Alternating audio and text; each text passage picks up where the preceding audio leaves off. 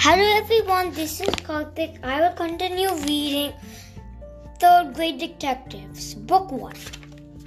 The Clue of the Left-Handed Envelope. Chapter 2. That looks easy, Amberly said. Mr. Nolan smiled. Amberly is such a show-off, Nolan thought. She looked around the room. Everyone was busy trying to solve the secret code. Nolan raised her hand.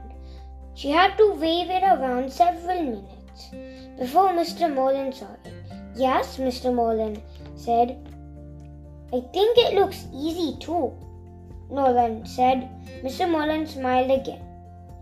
Amberly gave Nolan a dirty look. I don't think it looks easy, Todd whispered. Nolan didn't think it looked easy either. But she wasn't going to admit that to anyone. Mr. Nolan let them work on the secret code for 15 minutes. When the time was up, nobody had solved it. Mr. Nolan stood up. If you are a spy, you may have to solve secret codes without any help, he said. But you could use a code book to use. The code book has rules to follow. This code book has rules to follow. If you give 3 rules for the secret code, great! Nolan thought. If she had rules, she was sure she could solve the secret code.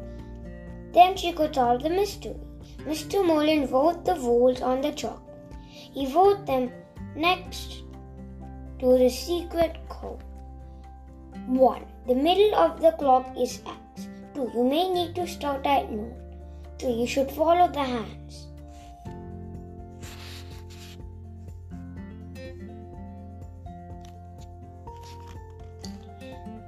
What clock was he talking about? She wondered.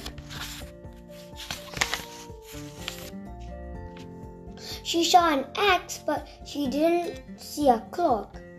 You need to start at noon. Did that mean they had to wait until noon?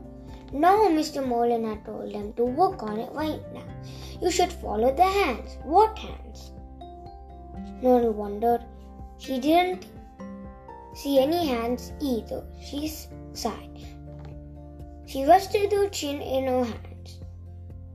From where she was sitting, she could see the big wall on the wall of the classroom. She always liked to watch the big fat second hand as it raced through the numbers. It made her think that.